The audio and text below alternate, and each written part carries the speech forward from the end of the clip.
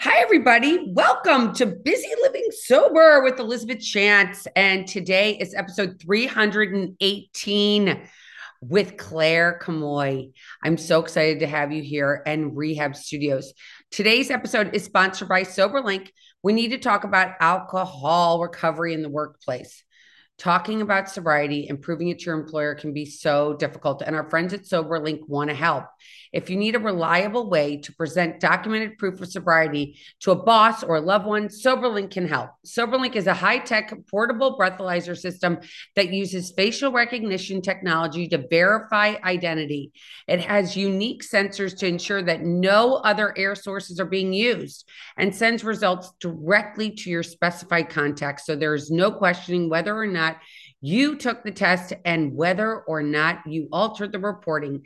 This is why SoberLink's remote alcohol monitoring system is considered the gold standard.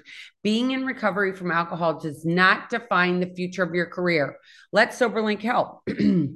Learn more about SoberLink and request an exclusive for $50 promo code by visiting www.soberlink.com/BLS for Busy Living Sober. So exciting. You guys get on that $50 promo code because everybody wants, like, who, no, sometimes people don't believe us, do they, when we're getting sober? And we're like, hello, I'm sober. They're like, no, you're not. And you're like, yes, I am. You're sober. Oh, people always think I'm joking. They're Don't like, "Oh they? yeah, ha ha ha." Crazy. Yeah. So Claire, it's so ironic. I'm just going to tell this to everybody that's listening. So Claire reached out to me. She said, I haven't been having guests on since pretty much since COVID, and now I'm itching them back in. And you reached out to me. And it's so funny because we talked on the phone and I noticed her area code. And I was like, wait a minute, what's your area code? Where did you grow up? And she grew up in the same area as I raised my kids. She's just up. She's not in kilter exactly with my kids. She's like in between them. And I thought that's so funny. So she came from this same background as I did, which sometimes can be a hard place to get sober in this demographic. Would you agree?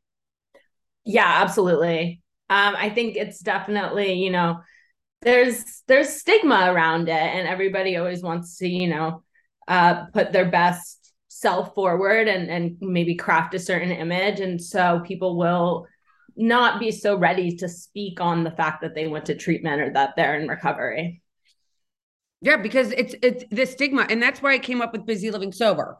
Is the same thing because nobody wants to talk about it. I used to give talks in Wayne, Pennsylvania, and with parents that you probably know, and I was like, Yeah. please, let's talk about this, and nobody wants to talk about it. So, what was your journey like? What happened? So I was just always a huge drinker. I mean, it was one of the reasons I really believe in the disease model of addiction is that I had a pretty normal upbringing, no big trauma, and then when I started drinking just right away, it was like I was couldn't control it and I would, just wasn't able to stop. And alcoholism runs in my family, and my parents and my siblings, they kind of stepped in by the time I was out of college and pushed me to give sobriety a try. And at that point, it wasn't something that I wanted to do, but because, my family was so adamant, I said, I'll give it a try for 6 months. And, I'll learn how to moderate all of that. And it changed my life. I mean, it's really been amazing. And I've learned so much about myself, and it's just opened my world up. So I'm sticking with it. So, when you were how old were you when you started to drink? It's probably around 14, I think. Was it the summer? Yeah, I mean, it was just when I started drinking, it was just with friends. But I just remember liking it so much more than everyone else. Like it was my favorite thing ever. And it was just always what I wanted to do. And so you And were in then when I ninth grade. left, sorry. You were in ninth grade, right? Yeah. Yeah. So I was I started probably eighth grade, ninth grade. And then, in high school, it's obviously like not allowed. So it only got to a certain point. But when I went away to college and I went to university in Montreal where there's no drinking age, and that's when, I could really, really drink as almost as much as I wanted. So it took off from there as well. But I mean, the only reason I wasn't drinking, uh, if I had my way, I would have been drinking every day after my first sip of alcohol. Like that's how much I liked it. It's just obviously like you can't, I wasn't able to get away with that as a teenager. Could you drink after school or were you just like a weekend warrior? I mean, in high school, it was more weekends, and then once I was in college, the school I went to, there was a big party scene, I guess, and yeah, it was all the time. And do you think you knew inside of yourself that you handled it differently? I mean, did you feel different than your friends and you didn't want to admit it? Or what do you think it was? Yeah, so I did know that. I mean, I'm not sure exactly when I figured it out, if I was like, a senior in high school, or certainly when I was in college, I knew sorry, that I had an issue with it because I mean, when you first start drinking, you don't know. You think that everyone feels the same way you do when they take alcohol. And I mean, I did notice that I seemed to like it more than everyone else, but I didn't think it was that strange. And then, since alcoholism runs in my family, I did know a bit about that. And my parents had always kind of hammered that home and been like, watch out for this, it's in your genetics. And then when I was in college, I mean, I just knew I would sometimes try to be in denial and be like, oh no, you're fine. But I knew it wasn't normal to just not like I every time I went out, I would have to like write tally marks on my hand to count the number of drinks and like do all these things to keep from going totally overboard. And just every time I drank, it was this struggle of not getting to the point of being like incapacitated and being so drunk. And it was just because I don't have that like natural cutoff with alcohol that I guess other people have. And I didn't know it for a while. Like I remember having conversations with my sister and I was like, well, don't you like tally every drink? And she's like, no, like that's different. So yeah, I think, and I studied substance use disorder when I was in college, and just like learning about that also helped me realize that I think, this might be something I have, but I was also kind of in denial. I mean, I didn't want to get sober, so I just didn't really think about it too much. So, for one, I have to say kudos to your mom and dad because a lot of parents don't actually come out and say, by the way, we have this in our family and you better recognize it because once you start drinking, you could become, and I love to say you become a pickle and then Yeah. you can't be a cucumber again. But the fact that your parents do that, I got to give a shout out to your parents because that was pretty rock star of them to tell you that. Yeah. That was pretty awesome. Very They're the best. I mean, they're the reason I'm sober now, them and my siblings. So, it's amazing. It's yeah. amazing. And I have never heard the tally sheet on your hand. Now that's brilliant. Yeah. Oh my gosh. How I can't imagine like going, okay, I did one. And then for one, I'd have to find a pen when I was screwed up. And so you would walk around and just have this pen with you and write down, cross off each one or an eyeliner or whatever, lipstick. Yeah, I would do that, or I do it on my phone. Like I had all these things I would do, like every, between every drink, I would have a glass of water and like just all these like little tips and tricks. Like I can't start drinking before this time. And like I just thought everyone kind of did that. But I guess they don't. They just naturally don't drink too much. I don't understand it really. And were you a blackout drinker? Mm-hmm. Yeah, I mean that's what all the tallying and the water was for. It was to keep me from blacking out because I didn't like blacking out. But it would just like happen if I wasn't careful. So if you tallied, you would stay in your perimeter, and if you weren't tallying, you would go blackout or If I was tallying, I would maybe stay in my, I mean, it was one of many like things that I did. And I think a lot of people who have drinking problems do, like you'll try like no hard liquor, like I'm only drinking beer and wine and like stuff like that you think is going to cure the alcoholism, but it doesn't really help. No, it's crazy, right? Like, but you Yeah. sit here but I don't think we realize when we're in it, right? That we are like, this is insane. Like, all I'm doing is thinking about this alcohol and that I don't get too much. I get too little, right? Yeah, I thought everybody was like so like over like concerned with alcohol, and like I remember when I first got sober, I didn't like I'd be getting dinner with like my sister or a friend who like doesn't have any type of drinking problem, and I'd be like, I know I'm sober, but like you guys can have a glass of wine. Like I don't want to ruin your whole night and like make this terrible for you. Like don't worry. And they're like, we don't care. Like we don't need a glass of wine at dinner. And I just, it's just such a different way of processing all of the thought processes and actions around alcohol.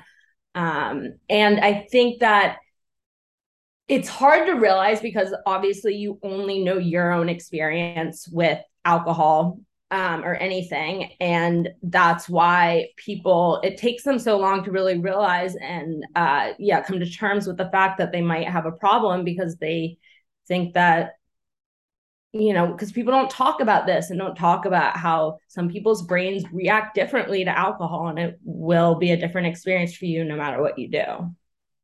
It's crazy. And what are your takes on this sober October? I always find it very interesting. What do you think about it?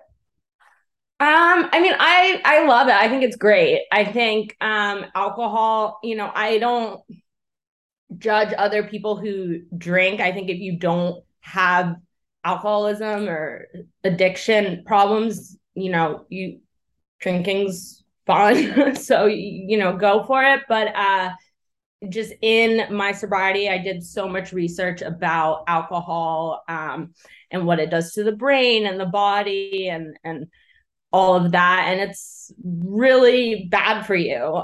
So I think if anybody wants to take a month off, that's awesome. And I think making it more like socially acceptable for someone who is maybe struggling with addiction, this could kickstart a longer term sobriety. And it's not as dramatic as going to rehab, but giving sobriety a try. I think it's great. And so now back to your schooling. You went and you majored in substance use disorder. Now, did you major in this because of the history in your family, or what was your reason to go for? Why did you choose this major? Well, so my major was in psychology and with a focus in like neuroscience. And I was just really interested in that subject. But my having studied psychology and in particular neuroscience was huge in my recovery process. Because just for me, when I got sober, I wanted to know a reason why I couldn't drink and everyone else could.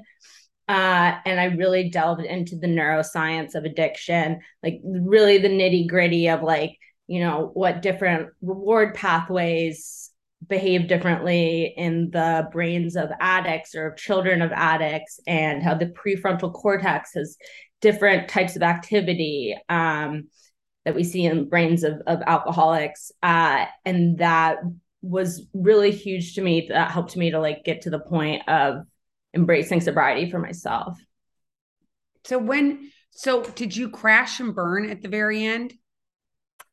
I was like crashing and burning the whole time. So there wasn't one major, like there was no metal around your wrists or sirens chasing you at the end, were there?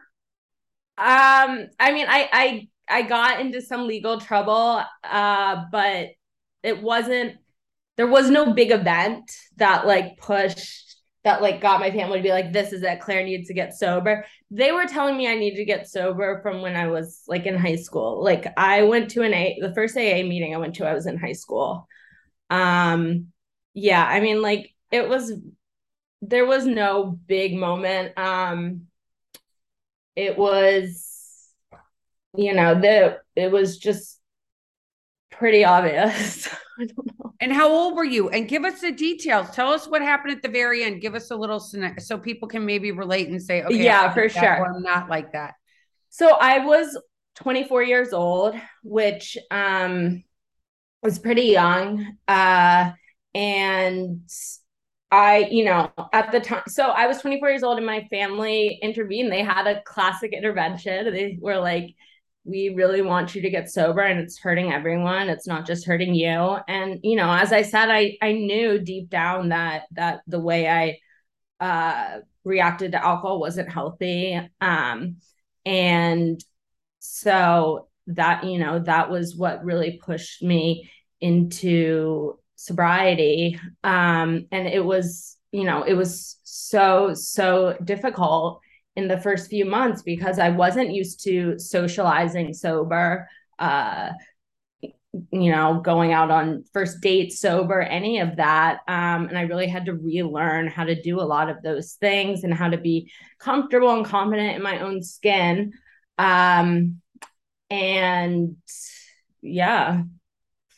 So were you at home or was this during COVID? Like where were you? Were you up in Montreal or did you come home to Philadelphia and everybody was like, the parents sat down and said, okay, pack your bags, you're off to this place.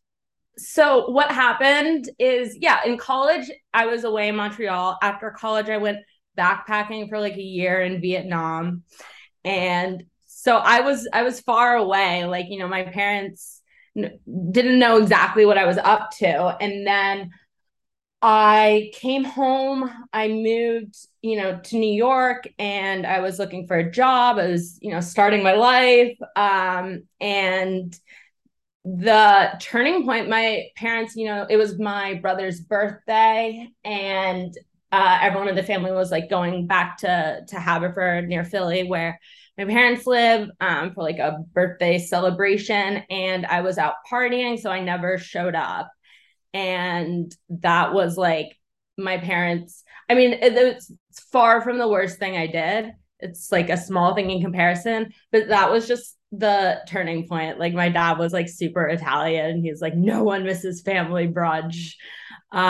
So that was when they were like, you need to get sober. And right, I was like I want to say like maybe a month or two in, and COVID happened. Mm. So I, my mom was visiting, and I went home with her and my sister, and I was there for a few months, and then I lost my mind a little, and I was like, I'm either relapsing or I'm getting out of this house. And I went to Europe. And so I quarantined with different friends like Europe and like did a bit of traveling there. And that was maybe not the best for COVID, but just for my mental health and my recovery, my sobriety, that's what I needed. um so that is, and then I moved back to New York after a few years, and here I am. Well, it's interesting. I love the fact that you got into action because so many people are in these places where they're like, I know I'm going to relapse if I don't. I mean, obviously, if you have the money, you can travel to Europe. I mean, I know not everybody can do that, right? But Right. doing at least something to change up where you are is like for so many, it's the hardest thing. But if you don't do it, you're going to end up back where you were, right? Yeah. I mean, something about like just, COVID happening and just the world being in shambles and like everything kind of crashing and burning around me. It was a little bit liberating. Like I was like, I just got to do what feels right. And it worked out. And it's so hard because weren't your insights going, oh my gosh, who am I to go to Europe? Oh my gosh. But parts of, Yeah. and then the other part of you is like, but if I don't do this, I am not. And that's the action that I think so many of us alcoholics and addicts have the problem with, is that action inside of us going, we know what we're doing isn't right. And we know where this is going to lead, looks very bad down the road, right? But we need to get into the action. We need to pick up and go. Yeah, absolutely. I think, that period of traveling really helped me to become comfortable with my sobriety because I was meeting new people and I have to explain to everyone like I'm sober, I don't drink. And I just got used to saying it and used to being comfortable with that. Yeah. And it's so so since then, so now you're back, you're doing your stuff. And I love that your mission is also to get rid of the stigma. I mean, before we were starting to record, we talked about this mental health and how bad that everybody look like it's not okay to be sober, but it's okay to be a drunk. Like it's all portrayed on social, like all those reality shows. I watch those housewives sometimes, Oh or my the God. Kardashian, like all those people, they party all the time. And you're like, don't they have a friend to tell them they have a problem? I know. Yes, I totally agree. I think the media definitely glamorizes addiction and drinking and using, and like addiction's not glamorous. It's sad and embarrassing. But recovery is sexy. Like owning yourself and going to therapy and taking your Prozac and just being your best, most beautiful self. Like that's super hot. So that, that's what Rehab Studios is all about. We want to glamorize recovery and mental wellness because that's sexy. It's totally sexy. Even Yeah. though in the beginning, we're like, oh my God, I'm a leper. It's like I'm walking around with the scarlet letter, right? Like, oh my Mm-hmm. God, I can't go to the party because I can't drink. Yeah, I know. And like I've been on, people are more mostly understanding, but I've been on some first dates and stuff where the guy's like, what? Like you don't drink? And he's like so thrown off by that. But you would not want to date me when I was in the midst of my drinking. Like I was crazy. So yeah, I mean, I think it's, yeah. It's really crazy. I have to tell you. So I remember when the night I met my husband, I had gone on, I was like one of those players. Like I'm like, I went on 2 dates. So I had one date with my husband who is sober. And then the next date was in King of Prussia. I was going to meet the guy at the Capitol Grill. You know, he thought he was all that in a bag of Oh chips. my gosh, I've been on dates Oh, there. oh my gosh. And I walk in and he is like three maker marks in. And he's like, I'm this, I'm that, I'm this, I'm that. I'm like, I mean, good luck. God bless. Gotta go. Nice meeting you. Right. Because it's Yeah. just, I think there's this confidence and this sexiness. I have to tell you, like when I met my husband, he's got this confidence that he's like been sober a long time. He's done the mental health work, right? He's gone to therapy. He continues to go to therapy. He reaches out for help. And I think that takes courage. And so many people think that it's a sign of weakness rather than courage. Yeah, it's crazy. And it's there's such a disparity between how we look at getting treatment for mental health and physical health. I mean, if somebody had a broken arm and they were like, well, I'm just going to tough it out and change my mindset and not get help for it, like, everyone would think you're crazy, like go to the doctor and get that taken care of. But we often see that kind of reaction around something like addiction or depression. It's like, you don't need therapy, like just push through. That's not how you deal with medical issues. And we have no problem if you have an iron deficiency, so you take iron pills every day. No one hides that. But if your brain has a dopamine deficiency, so you take Prozac every day, why is that, something that's kind of got this weird stigma around it? Like we need to change the discussion around mental health. I think it's because people can't necessarily see when there's a malfunction in the brain or something like that the same way you can physically see, like if someone has a more physical ailment, that they think it's made up all in our heads, but it's, the brain is a part of the body. It's an organ, and there can be issues with how or the different neurons and everything up there is functioning. It's unbelievable because you're so right. And we need to be able to talk about it. We need to not to have stigma about it. We don't need to give for one. I mean, I heard in the rooms, I do 12 step, which I know you do as well.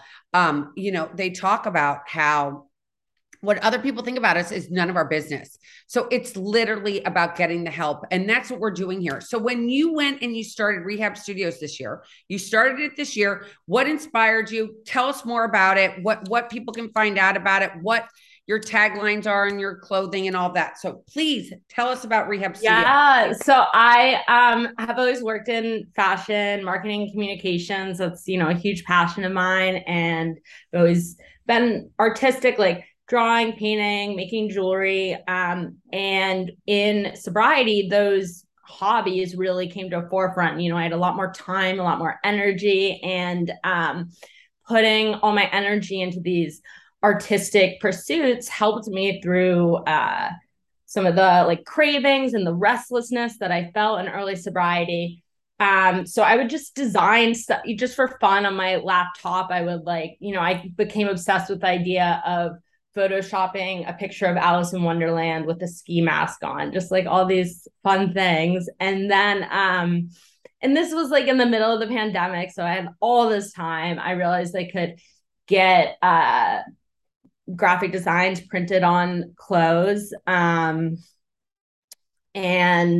I was like making bracelets just for fun. And it kind of came out of that. I was like, I could, this is something I'm so passionate about and I'm spending so much time doing it. Maybe it could really be, like a business and take it to the next level. So that's how I kind of conceptualized that idea. And I really wanted to create a fun, sexy, but also sober, curious, sober friendly brand, like something that, it's not just about sobriety, it's also about mental wellness, but a brand that speaks to that, but then is also like super chic, super cool, and has really great artistic basis and designs that are come from an artistic place.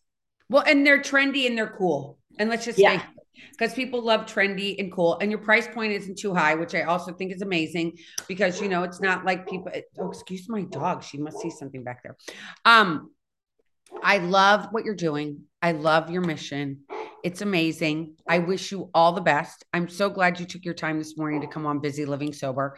It's been a pleasure to get to know you. And I really wish you the best. How many years have you been sober now? I just want to throw that out there. 3 years and a couple months. Love to say that. It's so amazing. Yeah. Well, thank you so much, Claire, again for coming on and talking about Rehab Studios. Come on again in the future and tell us. Oh, I would love to. Once you update, because I know you're making changes right now. So please come back. Will you? Will you reach out to me and let me know? Oh, absolutely. I would love to. All right. That's awesome. Thank you so much. And again, thank you everyone for listening. If you have any questions for Claire, if you want to reach out to me, please remember that you are not alone. Always speak to your doctor before going off of alcohol or drugs because you don't want to have a seizure. I've mentioned it many times that I know people that have died from coming off of drugs and alcohol without doctors' support. So please reach out to your doctor and please know that you are not alone. You're never alone. Please, you're never alone. Reach out to me at Bizzy, BIZZY, at busylivingsober.com or Elizabeth at elizabethchance.com. And if you want to reach out to Claire, I'll give you her information. It'll be in the info with the podcast. And so remember, until next time, keep getting busy, living sober. Take care, everybody. Bye-bye. Thanks again, Claire.